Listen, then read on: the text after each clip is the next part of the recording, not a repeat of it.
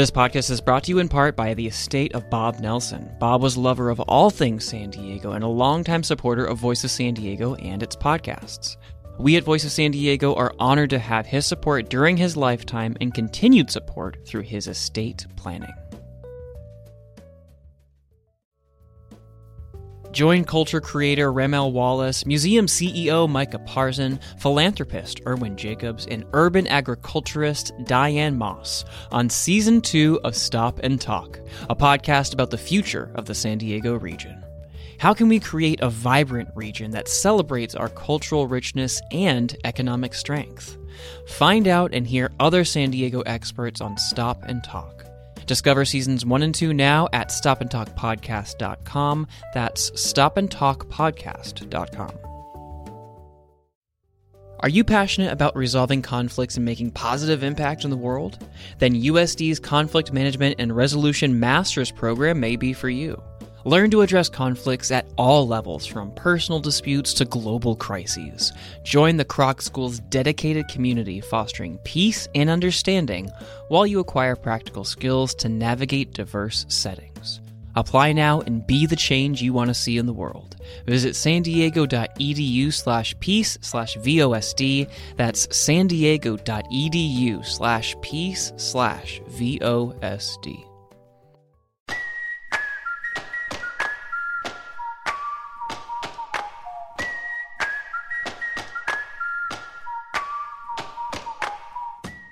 Welcome to the Voice of San Diego podcast in partnership with News Radio 600 Kogo. I'm Scott Lewis, the CEO and editor-in-chief at Voice of San Diego, and I'm joined, as always, by managing editor Andrew Keats. What's up, Andy? Scott, pal. Hey, how you doing?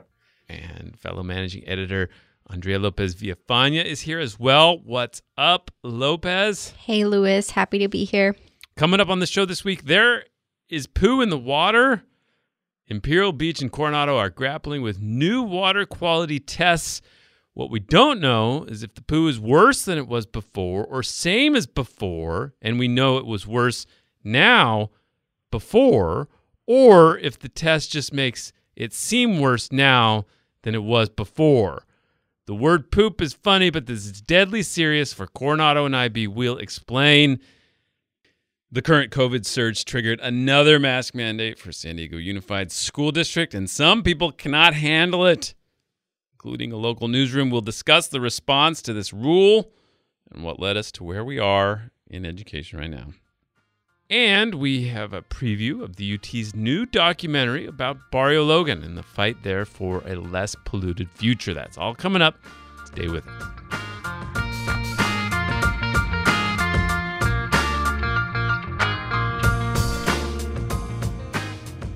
There was another viral clip about San Diego schools, went around the world. A lot of people talking about San Diego Unified's decision to reimpose its mandate on children to wear face coverings in school. Now, it's summer. Right, so there's less kids. Yeah, it's a lot of optional programs, a lot of catch-up programs, level-up programs. So one of the things that has happened this entire time with this pandemic is that the school district doesn't want to make decisions. So they say, what we'll do is if X or Y thing is triggered, then that'll trigger some decision after that. That way we don't have to make a decision. It's just like part of the thing. But then they eventually make a decision themselves when it's less controversial, right? So for instance, in this situation, rather than make a decision that they wanted everybody to wear face masks, they made a decision that if X happened, then they would have to put in the face mask requirement again at schools. That happened. The Omicron subvariant BA5 or whatever we're at now. Are we at BA5? I think that's the one. It is now it's often listed as like 4/5. I'm gonna have to ask. We're talking to our favorite immunologist, Shane Crotty, tomorrow for a quick check-in. I'm gonna have to ask him if they just gave up on the finding cool names. Yeah, did they give up on the Greek alphabet, or are these really like subvariants of the Omicron? So I'm not sure. So anyway, it is spreading. It's so transmissible. It's obviously causing another spike. Now, one thing I noticed, this is interesting, we have about the same number of people in the hospital with the coronavirus that we had 2 years ago during the summer spike then. However, the number of people in ICU units is far lower. It's like 40 now compared to like 140 then, which I think is an indication both of the severity of the virus, but also the number of treatments we have for it and of obviously the vaccines for it. So it's not as serious of a threat as it has been. But because of the transmission with this subvariant and how much it's spreading in San Diego, it triggered the CDC to say we are now a high spread area. And that was the trigger that the latest one, apparently, that San Diego Unified put in place to trigger their own mask mandate. That happened, and a lot of people who don't like masks and who loved to fight about masks. Do you remember them? Was this like were they waiting for this? Yeah, they're moment like, oh my God, it's back. We get to fight about this again. You probably. can actually, I mean, I'm jumping ahead here, but we're about to play a clip from a KUSI interview. But you can actually imagine the editorial meeting in which they decided to like book this interview. They were stoked. They were like, yes, they're like, bread and butter. We're back. This is what was the mask fight. That moment for them was like when a new set of like sports facility renderings comes out for us. Yeah, exactly. Which I have to say has probably been a better business fascination for them than ours has been for us. Yeah, it's probably delivered more audience than the renderings joke. Yeah. So Sharon Whitehurst Payne, who is taking her turn as the board president for the Board of Education, San Diego Unified, appeared on KUSI and dealt with this editorial enthusiasm in the newsroom there. For those students and parents who don't want to wear a mask indoors in school, are there any other options for them? For the fall, there are some options. They can go to our school that's online. They can opt not to return to the regular school, but to go to the school where they don't have to go to school. So let's stop there for a second. In the fall, they can go to our online school. So my first reaction as a parent is like, so this is set for the fall? Mm-hmm. And that is clarified a little later that maybe not, or maybe, who knows? I don't know. Well, because they're basing it off these like triggers, right? So maybe by the fall, we'll be at a different level. But as I've said, they use those triggers to make a hard decision. Mm-hmm. But when they want to make an easy decision or a less controversial, more enthusiastically accepted decision, they usually do it themselves.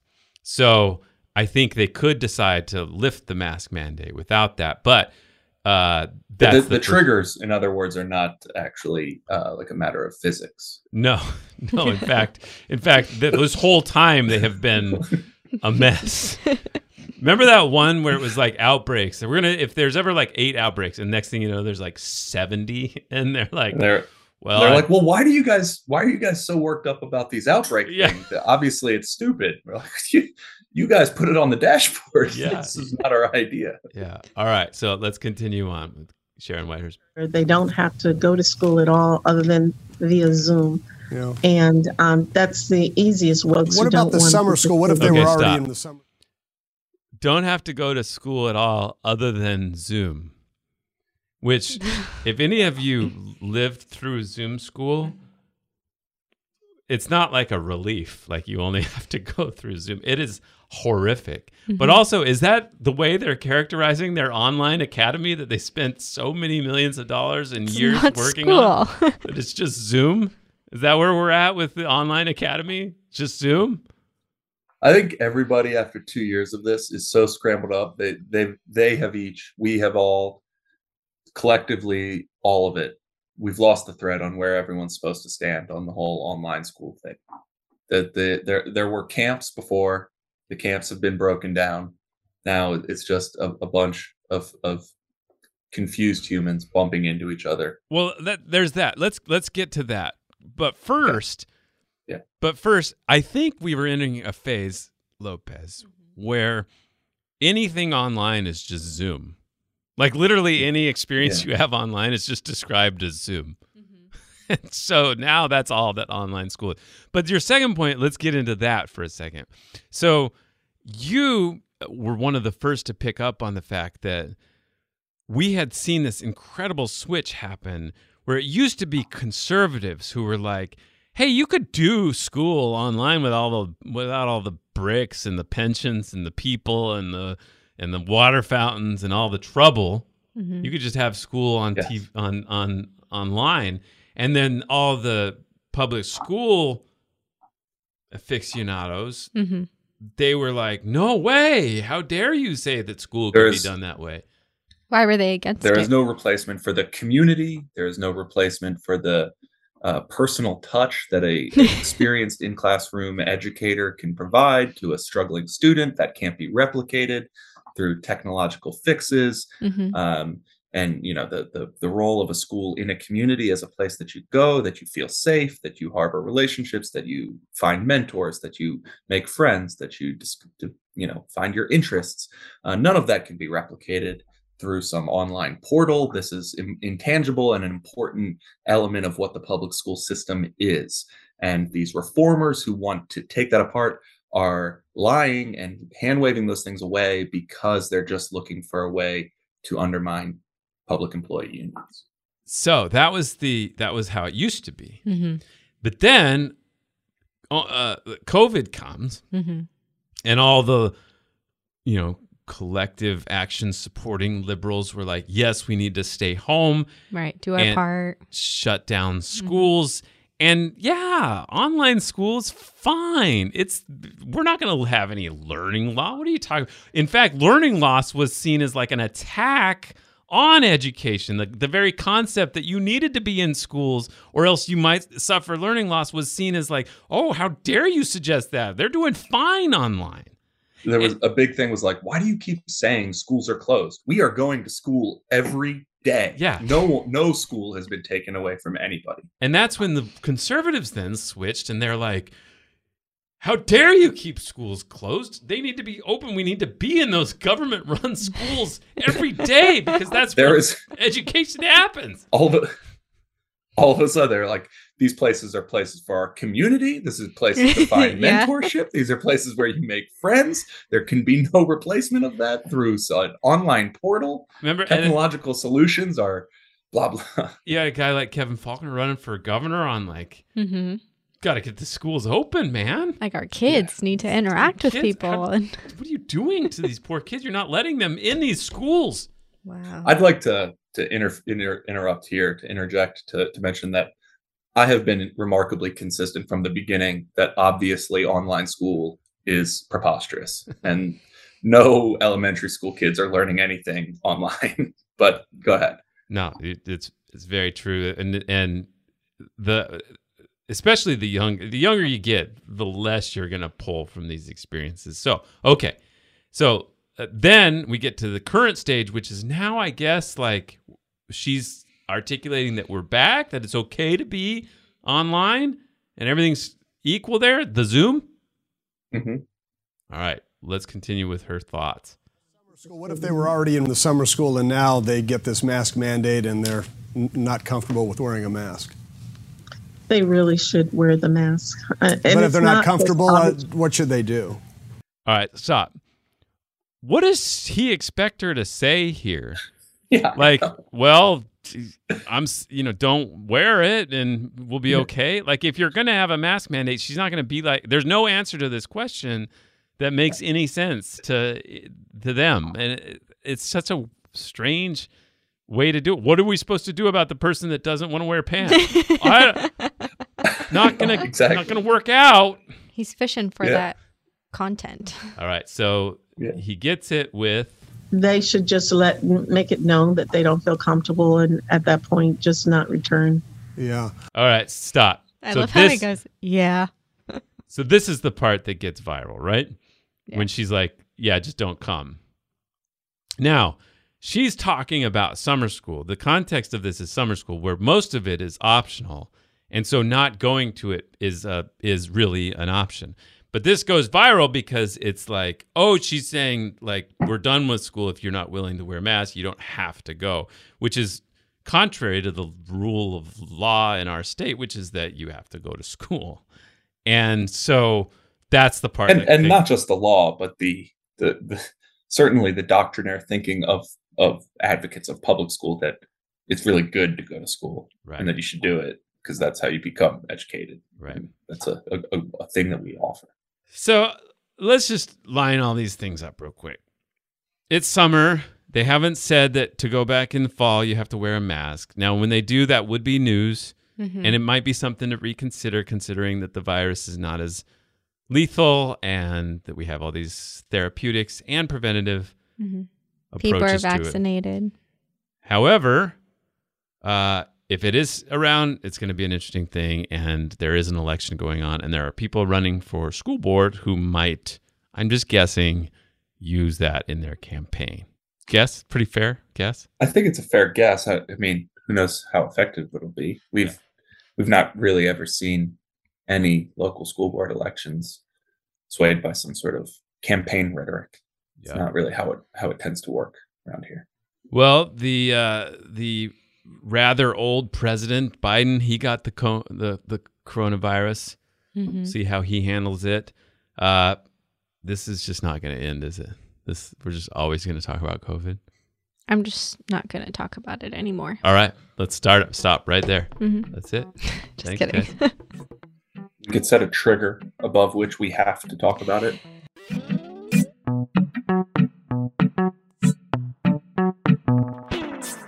We're going to take a quick break. Stay with us.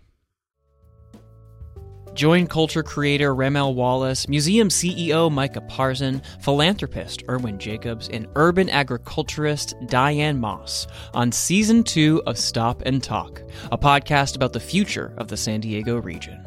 How can we create a vibrant region that celebrates our cultural richness and economic strength? Find out and hear other San Diego experts on Stop and Talk. Discover seasons 1 and 2 now at stopandtalkpodcast.com. That's stopandtalkpodcast.com. Are you passionate about resolving conflicts and making positive impact in the world? Then USD's Conflict Management and Resolution Master's Program may be for you. Learn to address conflicts at all levels, from personal disputes to global crises. Join the Kroc School's dedicated community fostering peace and understanding while you acquire practical skills to navigate diverse settings. Apply now and be the change you want to see in the world. Visit sandiego.edu/peace/VOSD. That's sandiego.edu/peace/VOSD. Okay, Lopez, what's your favorite beach in San Diego? That's a hard question. Because you don't like the beach? Because I do like the beach. I just don't go. Why? Because I have weird fears. And I live in Barrio Logan, so I could easily jump on the Coronado Bridge, drive to Coronado. Mm-hmm. But I don't like driving on that bridge because I'm terrified I'm going to die. Just like the bridge will fall, or yeah, you'll just careen like an off earthquake, or someone will hit me and my car will roll over. Or, right. I don't know. I'm getting nervous just talking about it. And also, there's like certain exits to get to the beach that give me anxiety. So I just can't drive to the beach. Yeah, I get it. I get it. Andy, what's your favorite beach? I like Windansea a lot. Yeah, that's nice. All right. So a few weeks ago in Coronado, there were some signs that showed up that said, this water's dangerous. You might want to be aware of it. And they actually closed the beach a few times, to the point where people in Coronado who have businesses and such got a little bit worried that they might close it on the 4th of July, which is a big weekend for a place like Coronado, right? Mm-hmm. Well, the story behind it is that the county of San Diego has switched its test for water. So it goes around, tests the water, make sure it's comfortable for people, or it's safe for people to go into. Mm-hmm. And if they go into it, they won't get ill, or they won't get ill to a certain level. Isn't it kind of interesting? They're like, it's okay if 20 people get ill out of 1,000, but if 30, then we've crossed the line, right? That's the trigger. They're triggers. Yes. The trigger is 30 out of 1,000 swimmers. If they were to get sick, that would be an unsafe level, and they calibrate the essentially bacteria level that they're searching for in the water at the level at which they believe 30 people out of 1,000 would get sick. We've talked about a couple other things that are like this, like when the FAA was I was just thinking about the airport, questioning the conversion of a photography retail store into a larger restaurant because it was in the flight path, and that in the event of a crash, there would now be too many people on that parcel. Yeah, that it was okay if too much death. Yeah, if 40 people die, it's one thing, but you get to 200, you're starting to cross the line. Like, whoa, guys. Which I guess you conceptually that people are making these sorts of calculations. It's just always a little alarming when you see it written down. Right. So what are we talking about that will get people sick, though? Bacteria. Yes, poop. Gross. Yeah. So now, feces. Yeah. As we all know, as we've discussed on this show and other shows so many times, there is a cross-border sewage crisis, has been for decades now. Tijuana, for all kinds of reasons, does not have proper wastewater infrastructure, and some parts doesn't even have wastewater infrastructure. And usually when it rains, that pours out into the ocean and causes severe problems for the beaches all along that area of the coast, including Imperial Beach and often up into Coronado. But it used to be, or assumed it used to be, that the main problem was only when it rained in the winter, that it would collect all the uncollected sewage, rush it down through the canyons and out through the Tijuana Slough, and there we go, right? And we actually, our Mackenzie Elmer checked into this. It is exceedingly rare for the Coronado beaches to be closed in the summer months. Right. That's not just that's not a wives' tale. That's not something that people say that isn't really true. It is exceedingly rare in the last 25 years for Coronado beaches to be closed during the summer. Now, two things, though. One, the actual wastewater treatment facility in Tijuana, Punta Bandera, is flawed, and it's just leaching untreated sewage out into the water, right? That's point A. Point B is, in order to test the water in the past, what they did was they just got out like Petri dishes and collected samples and saw if it grew to a certain level, and they could tell at that point whether it crossed the trigger, right? Is that right? Amy? Yes, that's right. Yes. But now they have a new test. They count the DNA in the water sample, and they're able to extrapolate from that how much actual bacteria is in there. Yes, seen as both more precise and also more immediate. The bacteria test, there was a bit of a delay. They had to take the sample back, and they had to try to grow this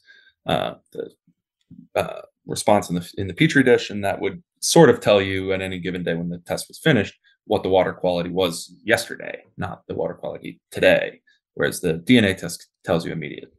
Right. So that happened when they made that switch. They suddenly saw that the readings that they had were above that threshold, that they were crossing that line. And so they closed Coronado beaches. Now, as we said, as it starts getting closer to July 4th, the Coronado mayor, Richard Bailey, and a few others were like, whoa, you can't just close our beaches. And he brought up a good point. He's like, either A, we have been swimming for years in disgusting, dangerous water that you have said is okay for literally 25 years, right? Yeah. Or B, the test is not right, which I think is a great, framing. That is true. One of those is true. Which one is it? Well, that's the question, right? So they decided not to close the beaches anymore. And they put up a sign saying, maybe you shouldn't swim in it. Be aware it's bad. Which brings up the question. Which is new. These blue they signs. used to have, when the water was dirty, they closed the beaches. You just when don't it was go clean, the beaches were open. Yeah. And then otherwise, the beaches were open. So after this change where they started getting higher measurements in the summer months where they didn't typically. There's a bunch of political pressure to explain themselves. They come up with a third option. They alleviate the pressure. They find a back door, which is, well, what if we just put a new sign up? We come up with a new blue sign that says, it seems like the water might be unsafe, but you're free to swim here. Yeah, it says, warning, beach water may contain sewage and may cause illness. So the whole may thing is a little bit weird. And I think it brings up the question like, well, is there bad stuff in the water or not? If it's bad enough that it should be closed, why aren't you closing it? Mm-hmm. And what is this like? Are we suddenly switching that you're just going to tell people maybe there might be some poo in the water that you don't want to be with, but we're not going to be definitive anymore? What's going on? Very much. It seems very much like a group of public health professionals who lost their nerve.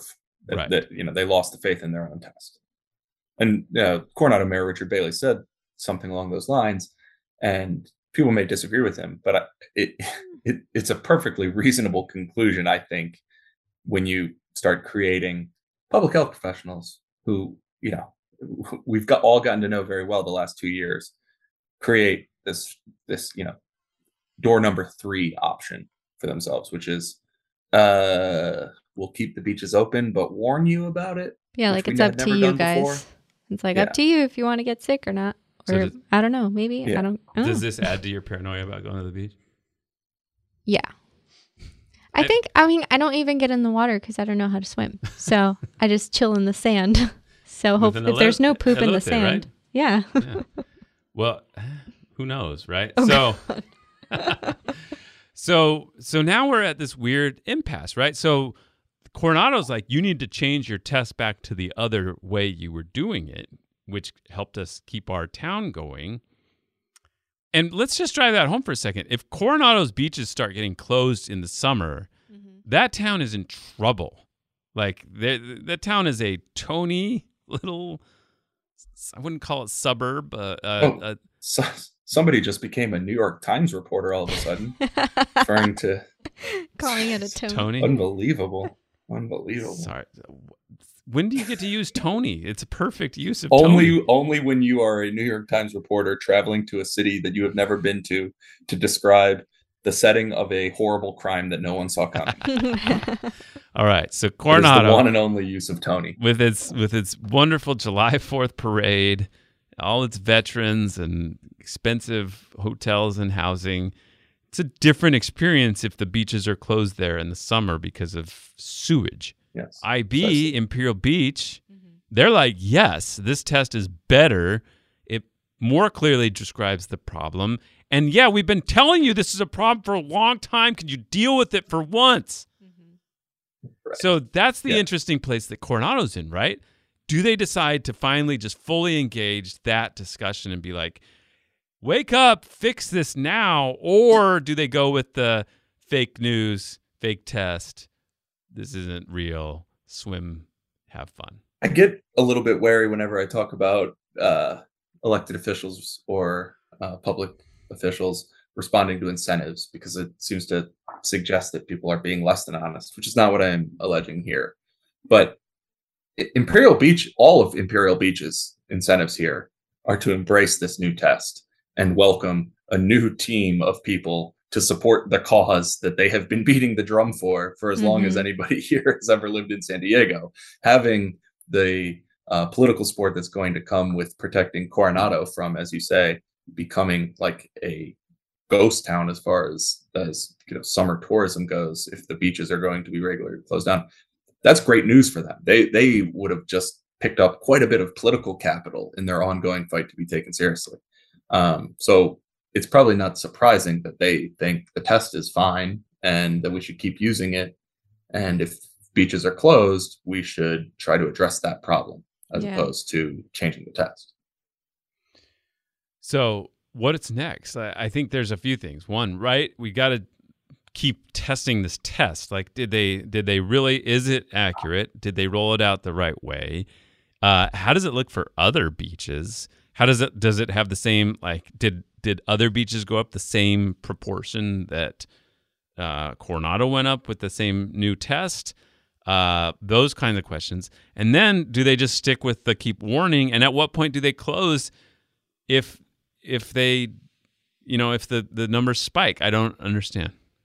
They said they would close them if there was like a rainstorm, right? Or like a spill. Yes. Yeah. Yes. So they have now said that it is not just the test that triggers a closure. It's the test when there is a known event causing that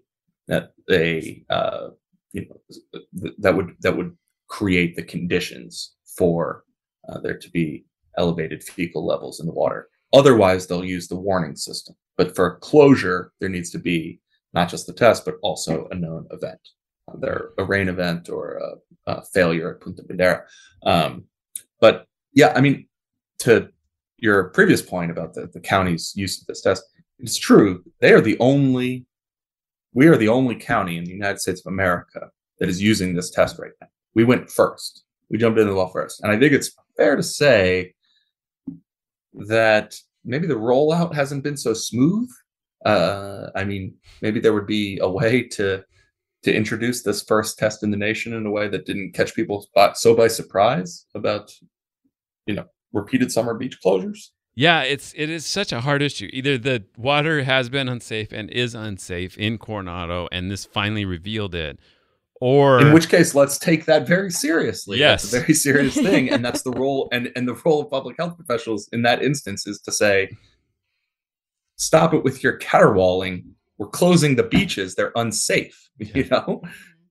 Or the test is too sensitive or flawed, and we need to readjust that. But that needs to be dealt with, and we will continue following. And we only know about this in such explicit detail because of the reporting that Mackenzie Elmer did. So check that out, voicesandiego.org. You can get her environment report at the newsletter section, and always follow her work at vosd.org/environment. That's vosd.org/environment.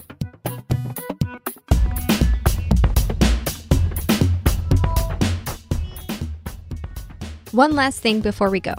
I recently had the pleasure of talking to Ana Ramirez. She's the video journalist who made the San Diego Union Tribune's new documentary, Que Viva el Barrio. I called her up on Zoom to talk about the story behind the doc, what she learned while she was doing this story, and who are the people trying to change the historic neighborhood. Here's some of that conversation. Let's dig into a little bit of background for everyone. This documentary digs into the community's role and struggle to reclaim their neighborhood. But yeah, first walk us through the history of Barrio Logan. Why do we see the shipyards next to homes, and what does that mean for the people who live there? Barrio Logan was zoned for industry back in the 30s, which allowed mixed use of industry and homes. And also, back then people would tend to live where they worked. Mm-hmm. And in Barrio Logan's case, or Logan Heights. Mm-hmm. As it used to be known, before the freeway came in and split it in half.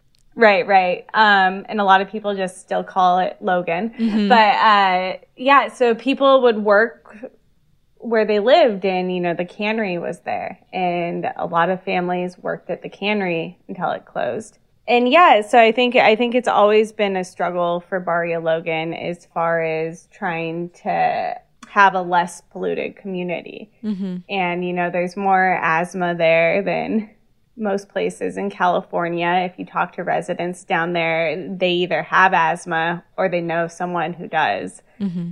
And it's kind of just the norm. Yeah, I think one thing is interesting, and if, any of our listeners haven't been to Barrio Logan, definitely check it out.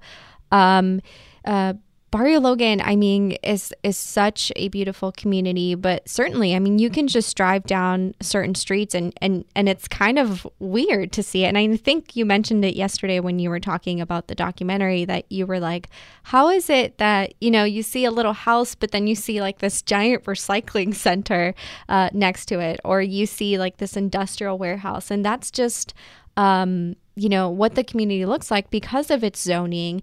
And when you think of the implication of people, living next to a metal recycling plant or some sort of like industry, the kind of issues that brings for people there. But also one point that one of the panelists made, who was also in your documentary, she brought up, like, it's not just that people lived there, right? It was a heavily Hispanic, Latino community.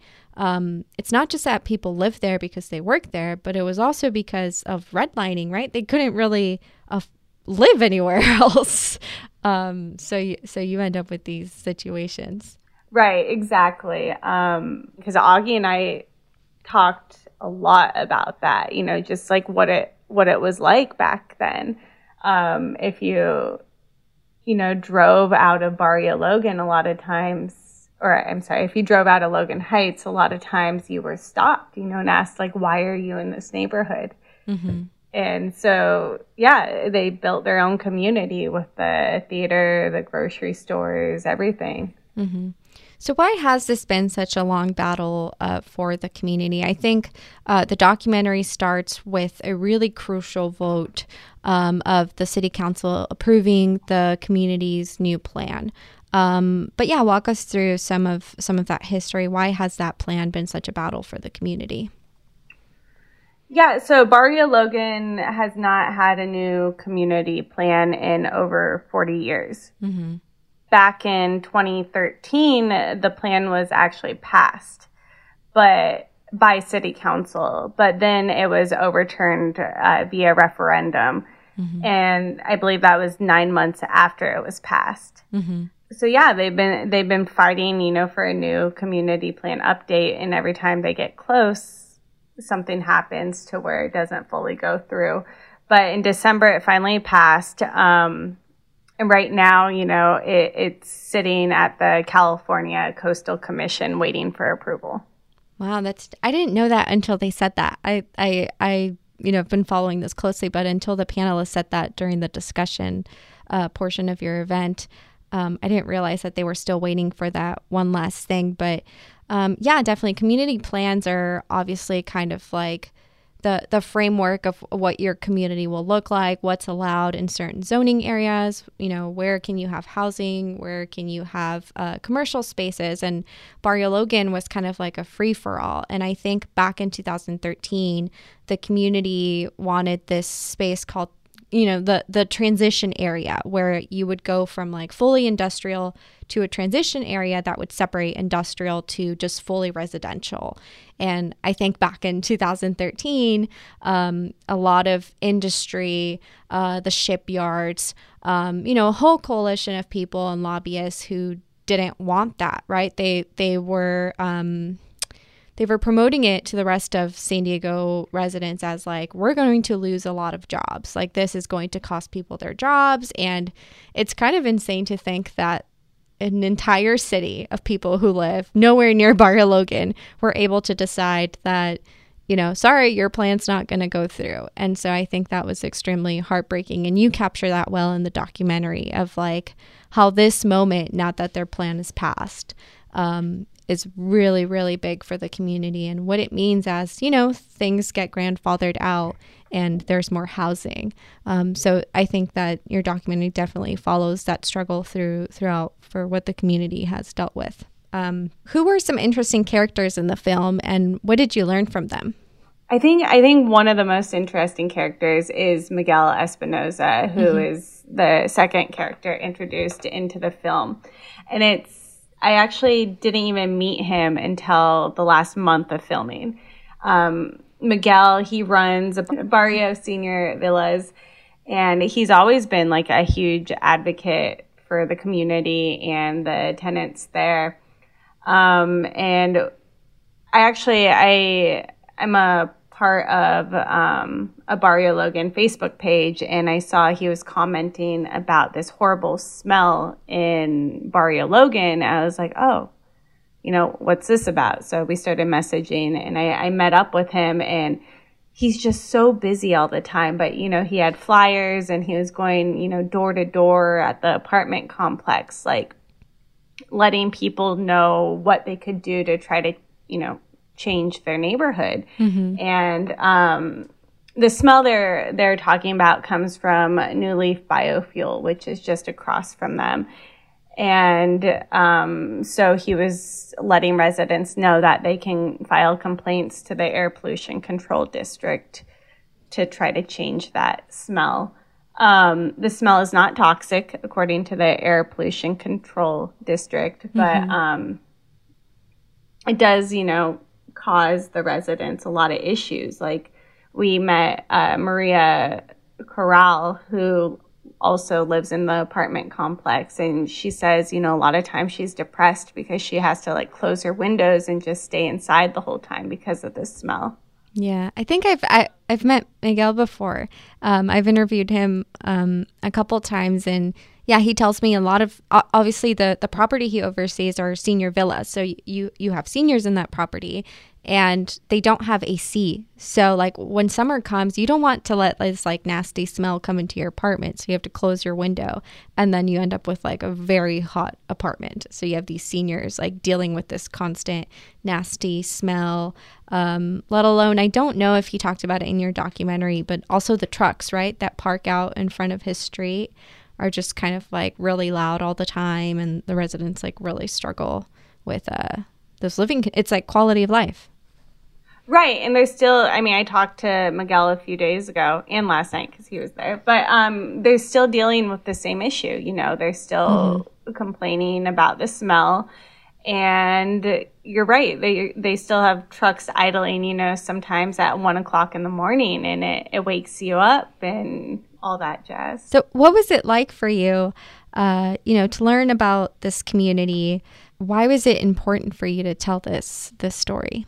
When I first moved here, anytime I move to a new city, I kind of just want to go and explore. I think that's just natural as a photographer. You want to go and drive around and see all the sights and get to know the city. And that's how you do it, is you just go and start talking to people. So that's what I did. So I started to explore Barrio Logan with the simple goal of connecting with residents and learning more about the community. And, immediately I was struck by what I saw. I go to Cesar Chavez Park, and I see people fishing off the pier right next to the shipbuilding industry. And then, you go down the street and there's Perkins Elementary, and you see all these big rigs going up and down the street. And I just, out of curiosity, I wanted to start understanding how this was possible. And then so I started talking to residents, and then and reading about it.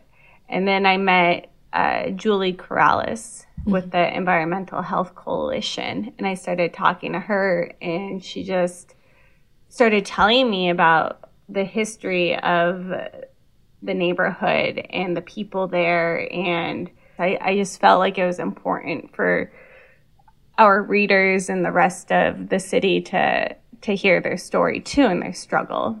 I think a lot of times, when we talk about issues like pollution, we tend to go and talk to politicians or scientists or, things of that nature versus the people it directly impacts. So I wanted to, give a voice to the community a little bit, and also just learn about what it was like to fight this struggle. And I think, one question I did ask everyone who lived there is, why stay? Right. If you know the community is polluted and it's not necessarily good for your health or your kids' health, why is it important for you to stay? And I think everyone, roughly gave me the same answer. It's their home, it's their community. And I loved how Julie put it too in the video. She said, it's the first time she felt at home anywhere. She saw her face on the walls, and her language, and there's just something about that people want to stay and fight. Well, thanks, Anna, for taking the time to speak with us. And you can check out Anna's work at San Diego UnionTribune.com. Thanks, Anna. Thank you for having me. Bye. Thanks for listening to the Voice of San Diego podcast, the most popular public affairs podcast recorded in this tower in downtown San Diego. Get the newsletter for this podcast at vosd.org/pod. Congratulations to Vicente Calderon, the SPJ, Society of Professional Journalist of the Year. He's our collaborator in Tijuana. Just wanted to give him a shout out there. You'll get updates when we drop bonus episodes and extra details in the show notes if you get that newsletter at vosd.org/pod. I'm Scott Lewis, CEO and Editor-in-Chief at Voice San Diego. Andrea Lopez Villafana is our Managing Editor. Andrew Keats is also Managing Editor. Nate John is our producer. Very patient, just good producer, by the way. Thanks for listening. We'll talk to you next week.